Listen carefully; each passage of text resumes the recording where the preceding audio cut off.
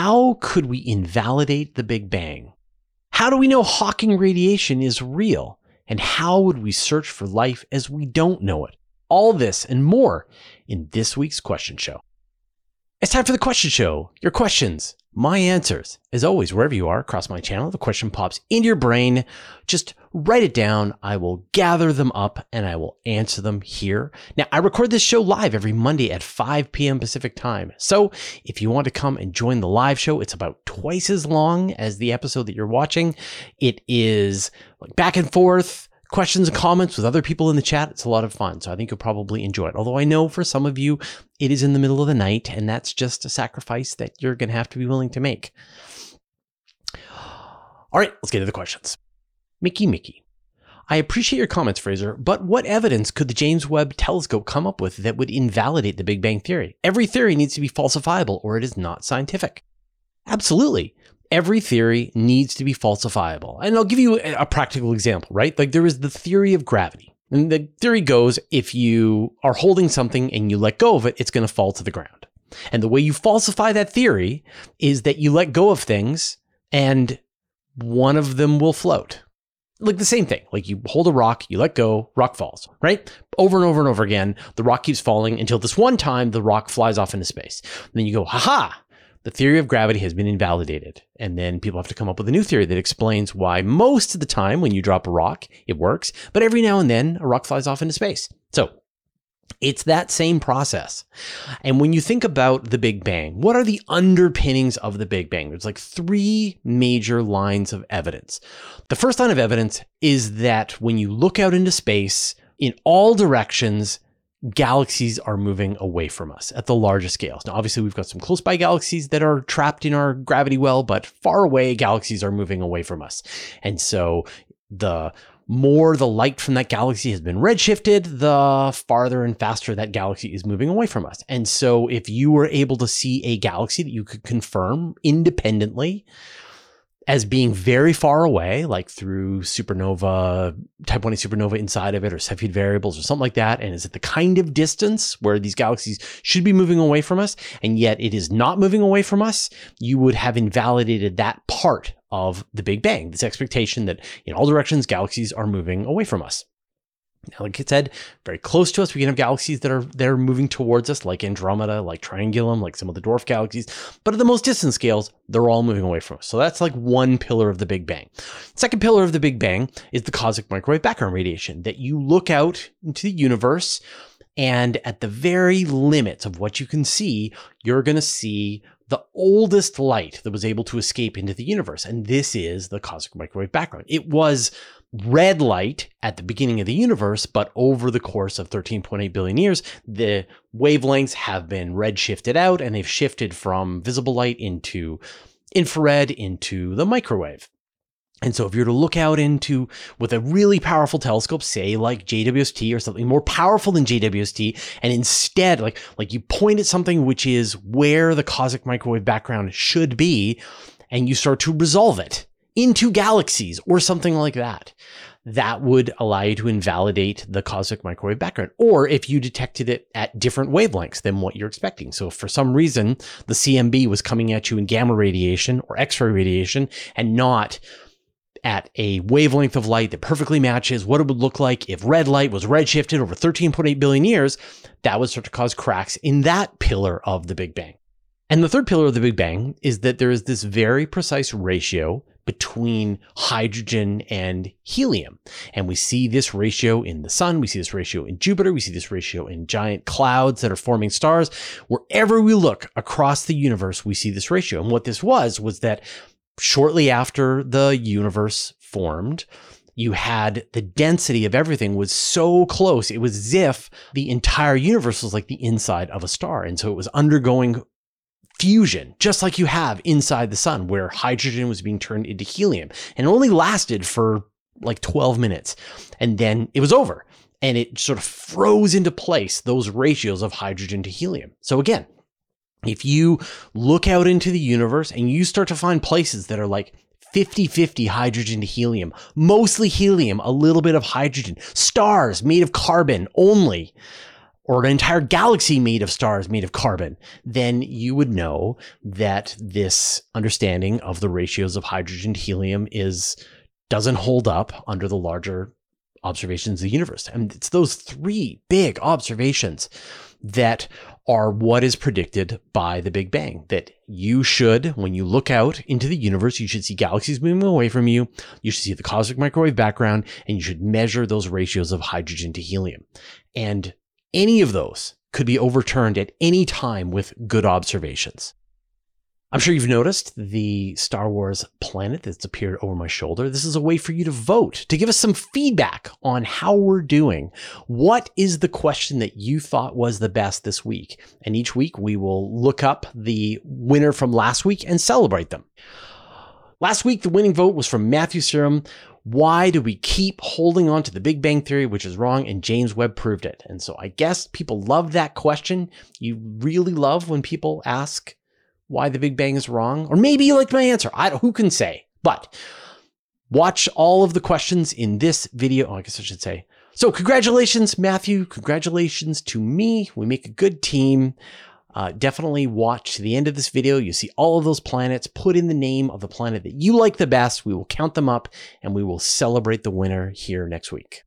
Dicky Chap. Hey Fraser, something I've never been comfortable with is Hawking radiation, how the scientific community can be so sure it exists when there's no experimental proof of it. Isn't the entire principle of the scientific method that you make a hypothesis, you devise an experiment to prove it, and if that experiment determines conclusive evidence, then the postulation becomes accepted? Why is it universally accepted when there is no known way to prove it? Thanks. Hawking radiation is absolutely not universally accepted. It is a prediction made by Stephen Hawking that radiation and other particles should be able to escape a black hole as the black hole evaporates. We've done other videos about exactly how Hawking radiation works, and I've done bad ones. Like, there's much better places out there, like PBS Spacetime, where you can get really a great explanation of how Hawking radiation works and what the predictions are made by Stephen Hawking. But you're absolutely right. It has not been detected. It has purely been hypothesized by Hawking. And then you've got a lot of other scientists who are taking the ideas that are proposed by Hawking, doing the math, adapting it, applying it, seeing if it makes sense in other theories that are working. They're attempting to come up with ways that you can disprove his theory or ways that you can extend it. But you're exactly right. The proof is in the pudding that my favorite people in the scientific community are the experimenters. So, like, the theorists are fine, right? Stephen Hawking, he's okay, but it's the experimenters who I really have a fondness for, because they are building an apparatus to search the universe to collect data. And in many cases, they don't know what to do with the data, right? When you look at the people who are detecting the accelerating expansion of the universe, that was not what they were planning to figure out when they measured the distance to these different supernovae. When you look at the people who were able to create the Large Hadron Collider or the LIGO facility to be able to detect gravitational waves, like, just the detail that goes in, the work, the painstaking process to make an experiment that is able to make those kinds of detections. Like, I have so much respect for the people who decide as scientists that they're going to follow the experimenter route.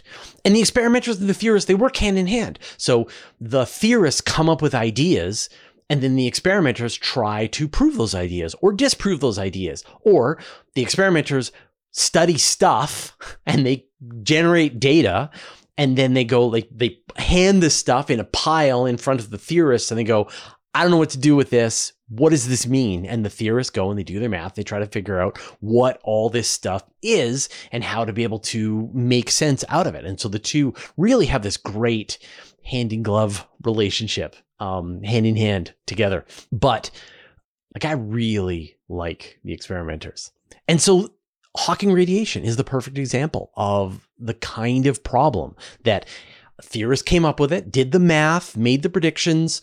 Every other part of black holes is lining up nicely to what Hawking has predicted, but no, nobody has detected the existence of Hawking radiation. And nor could we using astronomy. Like, the distances are so vast, the time scales for giant black holes to radiate away is so long that we may never be able to find it. But there have been attempts. So one prediction made by Hawking is that you're going to have the smaller black holes are going to radiate away faster than the bigger ones.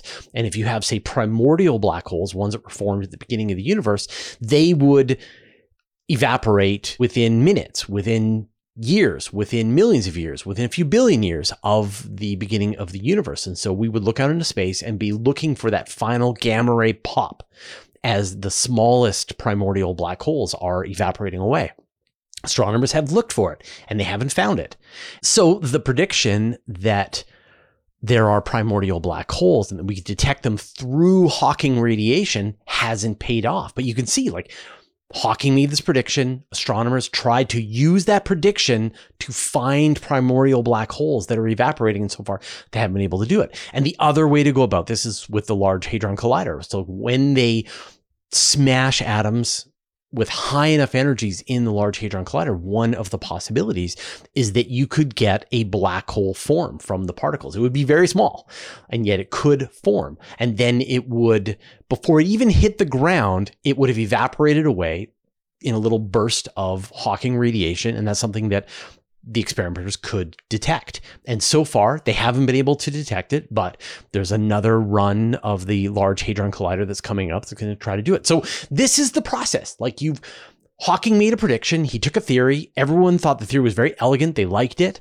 but it is provisional and nobody has been able to find evidence to prove it. And they may never. And so it can never cross over into a more established theory. And like at this point, people in the comments are going to have an argument about what the word theory means versus hypothesis versus, I don't know, criteria versus like all of these kinds of terms. But like, Hawking had a hunch and experimenters are trying to see if his hunch might be correct, and we'll find out. Or we might never find out. That's okay too. DO. Where are we at the search of life as we don't know it? Not just as unusual animals, but different chemistries and processes. I've read about a few different theories, but is there any real analysis going on? Though I do love tardigrades. Well, we all love tardigrades.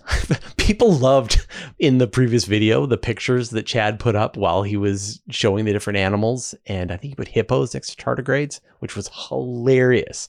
But yeah, so the search for life at this point is very much about life as we know it, because we know it. And so we understand that where we look around Earth, wherever we find liquid water, we seem to find life at the bottom of the oceans, inside nuclear reactors, high up in the atmosphere, deep under rock, wherever we go, wherever we find water, we find life. And so it makes sense to say, okay, everywhere we found liquid water here on Earth, we found life. We know there's liquid water on other places in the solar system, like under the ice on Europa and Enceladus, and maybe even in Pluto, Callisto, Ganymede, all of the ice planets. As well, there could be liquid water under the surface on Mars. Maybe there's pockets of liquid water on Venus. So let's go look in all those places, because it justifies the everywhere there's liquid water, we find life. But we haven't had a chance to look as thoroughly on these other places as we can. And the analogy that I always use is, like, if I said, could you bring me an apple? You would start by checking your fridge. And then maybe you would go to the store and maybe you'd check an apple tree, right? Like, you're going to start for the low hanging fruit, pardon the pun. But after a while, you're going to be like, well, I haven't found any apples anywhere. So now I'm going to go to some of the places as I wouldn't expect apples to be found. So you would look under your bed and you would dig a hole in the ground and you see if there's an apple in there, and you might, I don't know, right? Like, you're going to check unusual places to find apples. And when it comes to the search for life, like, we understand how traditional life works very comprehensively. We get the chain of the chemicals, the solvent, the need for energy, the waste products that are produced. We know what DNA looks like. And so we have a way to find it in these kinds of scenarios. But to go for life as we don't know it, that is more complicated, right? Because then all of those things that we assume could be different. There could be a different kind of solvent that's being used for the life. There could be different chemicals that are forming the basis. They could have different requirements for energy, different kinds of outputs, different chemistries that they use inside their cells, or they don't even have cells. Who knows, right? So then to take it one level farther, you think, okay, so could there be life that does the same kinds of things as life as we know it, that uses energy, has a membrane, does some chemistry inside, puts out waste products, but does it using completely different systems? Yeah, sure, maybe. And then you can go one farther and go, could there be something that doesn't do any of that and yet still could be considered life? And after a while, you start having these arguments of what does it even mean? Like, what is life? Right? And really, the only proper definition for life is like, when you see it. NASA has a whole astrobiology group, and they put out some really interesting documents. They have meetings all the time and often will propose ideas for life as we don't know it. There's one really great document that I read a few years ago where they went through and proposed like every single possible solvent. So like we use water, but you could use ammonia, and you could use liquid nitrogen, and you could use it like at different temperatures. Different chemicals can start working as a solvent. And then we have carbon-based chemistry, but you could have silicon-based chemistry. Maybe you could have boron-based chemistry, and each one of them would have a different kinds of inputs and outputs that scientists could look for. The most generic way that you could search for life is to look for complicated chemicals with a lot of bonds that just in general, if you've got very simple things like water, silicon, aluminum, then chances are you don't have life. But as soon as you go into a place that has life, like here on Earth, and you just measure the chemicals that you find, you start to find these long chain carbon atoms. And then you can find other kinds of chemicals that are produced by life. And then humanity, through our modern industry, create even more complicated kinds of chemistry. And so if you could just like take a sample of any world and then just examine the chemicals, the longer the chemicals get, the more likely it is that you're dealing with life. But we don't even know that for sure. If you like my answers to your questions, as well as the other things we do at Universe Today, consider joining our Patreon club. This allows us to keep a minimum ads for everybody. Like, as you can see, there are no ads in the middle of this video.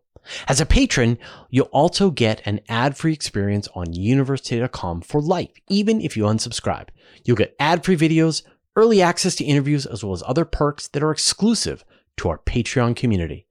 Thanks to everyone who has already subscribed, and welcome to our recent newcomers: C, Joshua D. Miller, Diego Marchicelli, Ben Barris, Dennis, Frank Aquino, Mark Tilley, Patricia Lequette, Bill Crowley, Stephen Wilson. Join the club at patreon.com/universetoday. Sixpence Zach. Hey Fraser, I could never understand how you study the wobble of a star with a planet orbiting it when there are other planets orbiting the same star creating their own wobble. How does that work? So the technique to find planets around stars by their wobble is called the radial velocity technique. And this was the method that was used to find the first planets discovered around a pulsar, but really the first major planet back in 1995. Can you believe that? That we've known about planets around other sun-like stars since 1995. And the method is called the radial velocity technique. And what happens is that when you have a planet orbiting around a star, the gravity of the planet is actually pulling on the star at the same time that the gravity of the star is pulling on the planet. And the two are orbiting a common center of mass between the two of them. And what you get is you get this wobble, so that instead of it's just perfectly the star sitting in place and the planet's going around, the two are kind of wobbling around each other. And when you look at the light from the star, you measure its chemical signature, and you see these very specific spectral lines in the star. And then over time, as you watch, those lines will shift back and forth and back and forth. And you can measure the speed that the star is coming towards you and away from you. And based on that, you can measure the existence of a planet orbiting around the star and how massive it is and how long it takes to go around the star. It's kind of amazing that they're able to do this. So when astronomers are detecting multiple planets it does make their lives more complicated because now you have to account for the movements of multiple planets that are all pulling at the star in different ways. And so you're going to have, one planet that's up close, one planet that's a little farther. And you can imagine that when the two planets are on one side of the star, it's being pulled over more than when the one planet's on one side of the star and one planet's on the other side of the star. And they just make a ton of observations. They just watch the motion of the star and they watch the speed that the star is moving towards us and away from us and towards us and away from us, or the way it's got some kind of weird oscillation, and they're able to tease out the existence of multiple planets through all of these different signals. So it makes their job harder, but they're still able to do it, which is really incredible. Slam RN. Do you know what it would take to protect humans from cosmic rays on a long journey? So cosmic rays are particles that are accelerated to enormous velocities. And astronomers aren't still 100% sure what causes them, but it's believed like they're coming from supernova, or they're coming from the accretion disks around supermassive black holes, or they're coming from magnetars, like whatever it is taking individual atoms and accelerating them so much that they can have enormous amounts of energy. Like, we can't create particles with that much energy using the Large Hadron Collider. And when one of those things hits your body, it passes right through and just shatters any DNA that it happens to hit. And over time, shattered DNA has a tendency to turn into cancer. And so we know that for airline pilots, right, when they're flying at high altitudes, they have a higher risk of cancer than people who spend their time down on the ground, protected by the Earth's atmosphere. And we are protected. We have the magnetosphere around the Earth that redirects these cosmic rays and causes less damage. We're protected by the atmosphere that helps to block those cosmic rays. As a cosmic ray is trying to make its way down through kilometers and kilometers of atmosphere, it runs into an air particle and sort of collapses or sprays into a bunch of subparticles, and it's gone. And so thanks to the atmosphere, thanks to the magnetosphere, we are protected. Once you're out in space, you are receiving hundreds of times more cosmic rays than you would down on the surface of Earth. And so the damage piles up quickly. The astronauts on board the International Space Station are still protected by the magnetosphere, and so they get less damage from cosmic rays than people who might be on the moon or just in deep space. So what would it take to protect humans from cosmic rays? And the answer is matter, stuff, protons. So really, you need about 1 meter thick of water or rock in between you and space. And then cosmic rays are going to try to get to you through a meter of water. They're going to hit some of that water and they're going to be stopped, and you're going to be safe. And so when you think about a spacecraft, right? Spacecrafts have these paper thin hulls of like aluminum or maybe a few other things sandwiched together. They're designed to stop micrometeorites. They can help against the solar wind, but nothing can stop a cosmic ray except for mass, protons. You need as many protons between you and the cosmic ray. And at this point, you're about to say, why don't they just create an artificial magnetosphere? Why don't they just run some kind of electric current? And people have been working on this idea for decades. Like, there are papers back in the 1950s, 1960s, where NASA scientists are like, we should build an artificial magnetosphere to protect astronauts from cosmic rays. And every time they try to do this, like, there's been new superconductors that you'd think would make this easier. It still is too expensive, too complicated, too much mass to do the protecting. That at the end of the day, the simplest thing is just put as much material between you and space.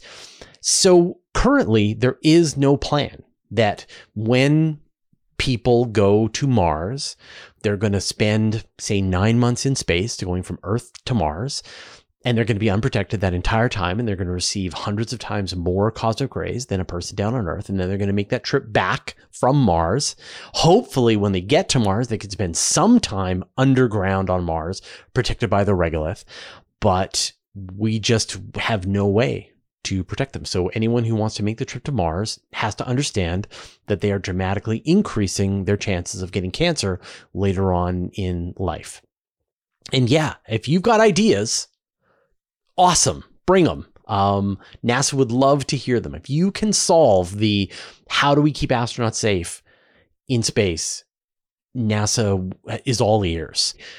I've been interviewing people who have gotten NIAC awards, and almost every year there's a new NIAC award of some group that's attempting to solve the problem of radiation in space.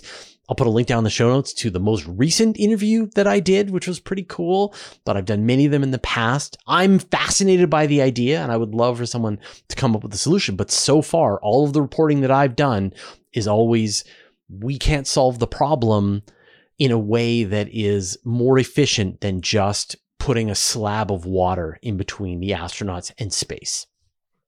And that would be a great idea. Like, find a comet, dig out the inside of it, have the astronauts sit inside, done, solved. Take an asteroid, hollow out the inside of the asteroid, have the astronauts sit inside of that. Great. You just got to be able to move an asteroid, and they're big. So it's tricky. Gaming with Dad. Why don't scientists send identical telescopes to L4 and L5 to take advantage of interferometry? So we talk a lot about interferometry here on the channel, and the idea of that is that you can separate two telescopes and they act like one telescope together with the size of the baseline, the separation between those telescopes. And the core of this was used with the Event Horizon Telescope, where you had various telescopes around the world working together as one gigantic virtual telescope the size of planet Earth. And each telescope turned on a very accurate clock, started recording radio data of the event horizon of a black hole. And then all that data was merged together on a supercomputer, which lined up the observations down to the millisecond, and then was able to use all of that data to produce these incredible images. And the idea could absolutely go to space. And it doesn't just have to go to an L4, L5. Like, you could just have an interferometer sitting on the moon or sitting just in orbit around the Earth. And as long as it's in radio waves, and as long as it is recording with a very accurate clock, and it's able to send its data back home to Earth in a reasonable amount of time, like, the thing would probably be like mostly a transmitter. If it can get that data back to Earth in a reasonable amount of time, then you could have a telescope that is not the size of the Earth, but a telescope that is the size of the Earth to the moon, or a telescope that is the size of the Earth to Mars, or whatever you want to do, right? So whatever that separation is. But the problem with interferometers is that they only work at the longest wavelengths using clocks. If you want to make an interferometer work at tight wavelengths, then you, like visible light, if you want to make a visible light telescope, then you need some other mechanism for being able to line them up.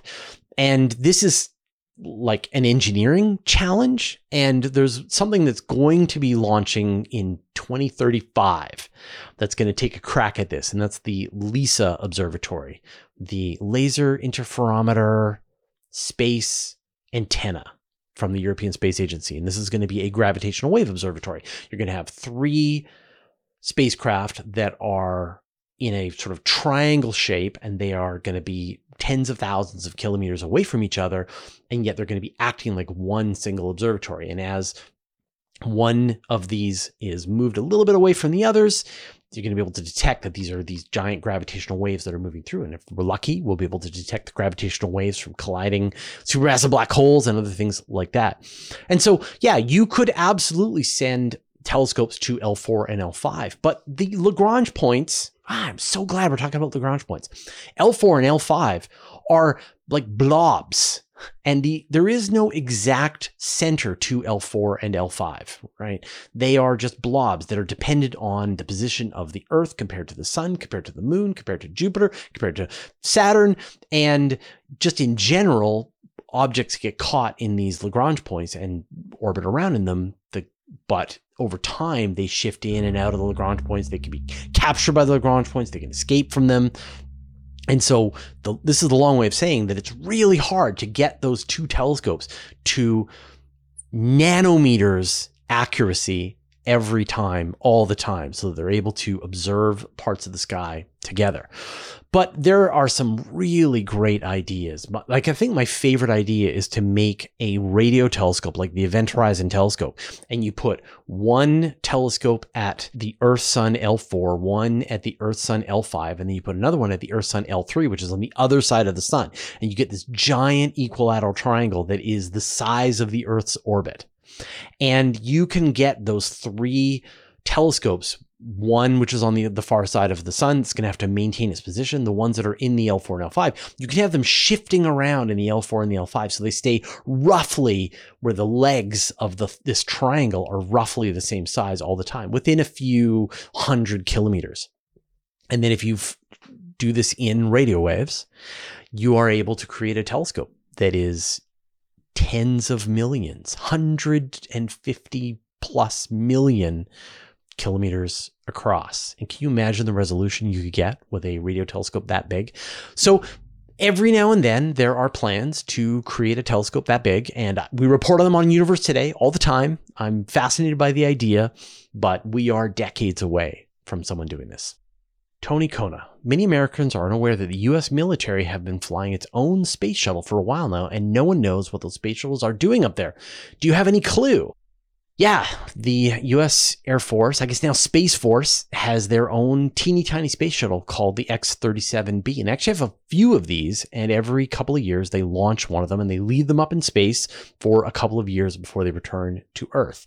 And they seem to have payload bays like the space shuttle. And we kind of know what they do because with the most recent X-37 launch, NASA had some experiments on board the spacecraft. And so they were able to report what they were doing. And it was that they were testing different materials, different experiments in space for long periods of time. So, like, what could you do with a spacecraft that orbits around the Earth, that has payload bays that open up, and it sits up there without any humans on board for, say, 2 years? Like, what are the benefits of that? It doesn't really move from its position in orbit. It just sits there. And like, the obvious answer is that it's designed to test things in space.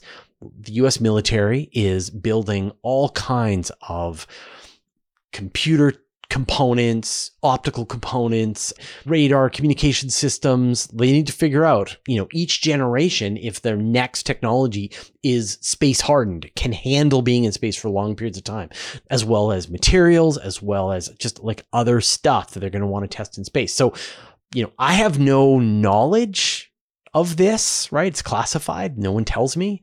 But based on the experiments that NASA did, which was that kind of a thing, and based on like what you would think you would use that kind of a platform for, my guess is they take all of the stuff that they're planning on using in space in the future, and they put it in the X-37 and they send it to space, and then they operate it for 2 years and find out if it's degraded at all, because they can bring it back down to Earth and they can examine it. How many micrometeorites hit it? How many cosmic rays hit it? What kind of damage was done to the hardware and the software and the optics and all this kind of stuff?